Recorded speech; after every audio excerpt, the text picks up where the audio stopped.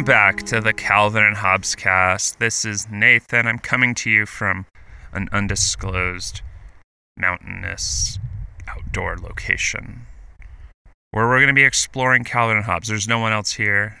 There are two dogs, I guess. But in this area, I drove in late at night and there were no people. Today, there are still no people.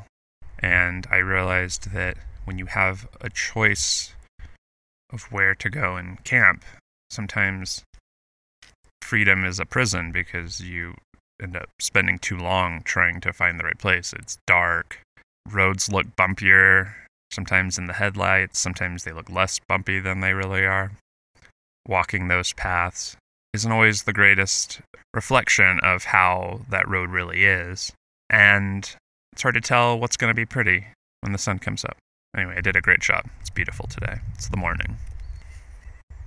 You'll be enjoying the sound of birds and probably not enjoying the sound of wind, but it's what we've got today in our outdoor studio space. This strip came out on December 29th, 1985. It's a Sunday strip. I usually like to have a guest on Sunday strips, but I'm the only one here, so there's no guest. The throwaway panel up here is a great long bar, horizontal bar, with 6 illustrations of Calvin, overlapping slightly. Continuous sound effects. He's holding onto his throat, his mouth is open, his tongue is out. Calvin's choking, it appears, or being poisoned. So he's grabbing onto his throat, he's on the ground, gurgle, glack, hackle, all kinds of different sounds there. And then he dies on the ground. Laid back, hands up, mouth ajar, tongue dangling from the side of his mouth. And then we have Calvin's mom cooking the punchline. Very grim, Calvin. You're still having oatmeal. She's looking over her shoulder in a way that you can't. Her head is practically on backwards, just to note. Okay, now we begin the strip proper. We've got Calvin's mom with plates and an empty glass walking away from the table, showing that she's probably cleaning up after her and her husband finish their own breakfast. And maybe Calvin's been here this whole time refusing to eat. Maybe not. Calvin at the table, spoon in a bowl, and mom says, "Quit playing with your oatmeal and eat it, Calvin." The oatmeal, next panel, comes alive, jumps out of the bowl, knocks over the glass of milk or orange juice. "Gaff, I'm free, Black Blork." Calvin looks stunned. Calvin jumps onto the table, leaps into action, and stabs a fork into the table as the blob hops away with some sound effects. Calvin yells, "Yeah, death to oatmeal." There's a ka-chunk sound as the fork drives into the table. Next, Calvin, running in the void through the hallway or some other room. "You'll never escape, vile glop. Die, die." Chasing the escaped oatmeal with a knife, like a butter knife. Fork and spoon being thrown off of the oatmeal.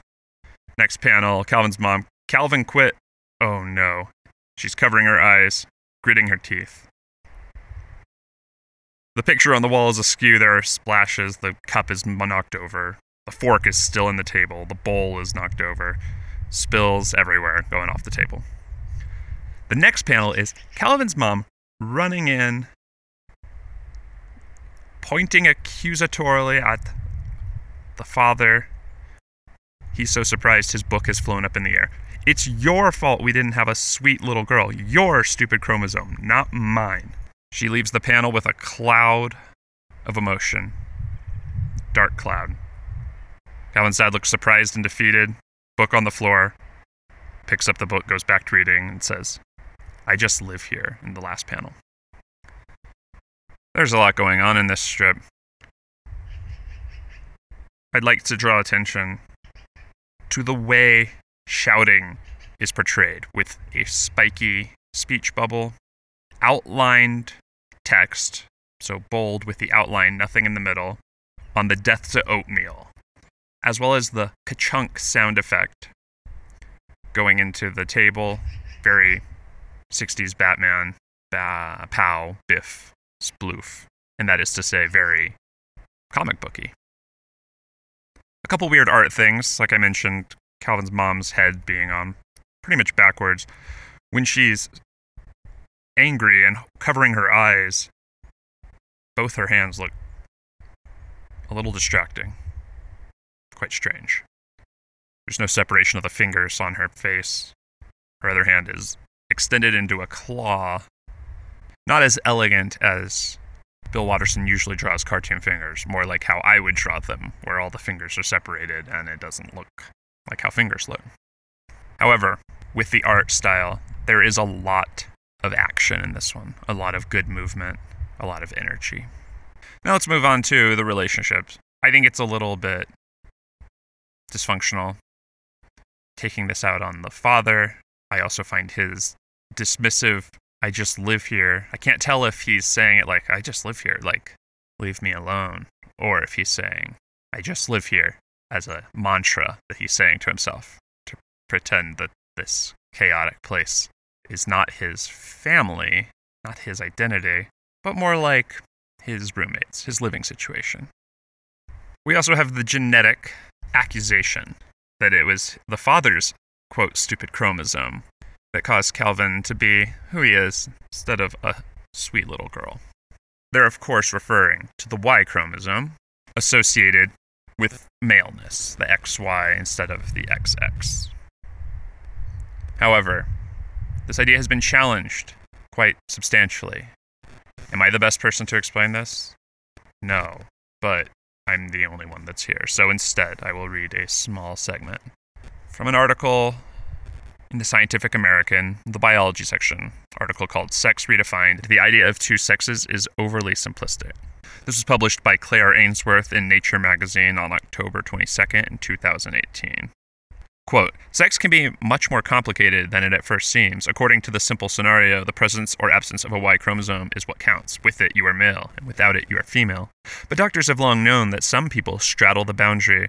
Their sex chromosomes say one thing, but their gonads, ovaries or testes, or sexual anatomy say another. Parents of children with these kinds of conditions, known as intersex conditions, or differences or disorders of sex development, DSDs, often face difficult decisions about whether to bring up their child as a boy or a girl.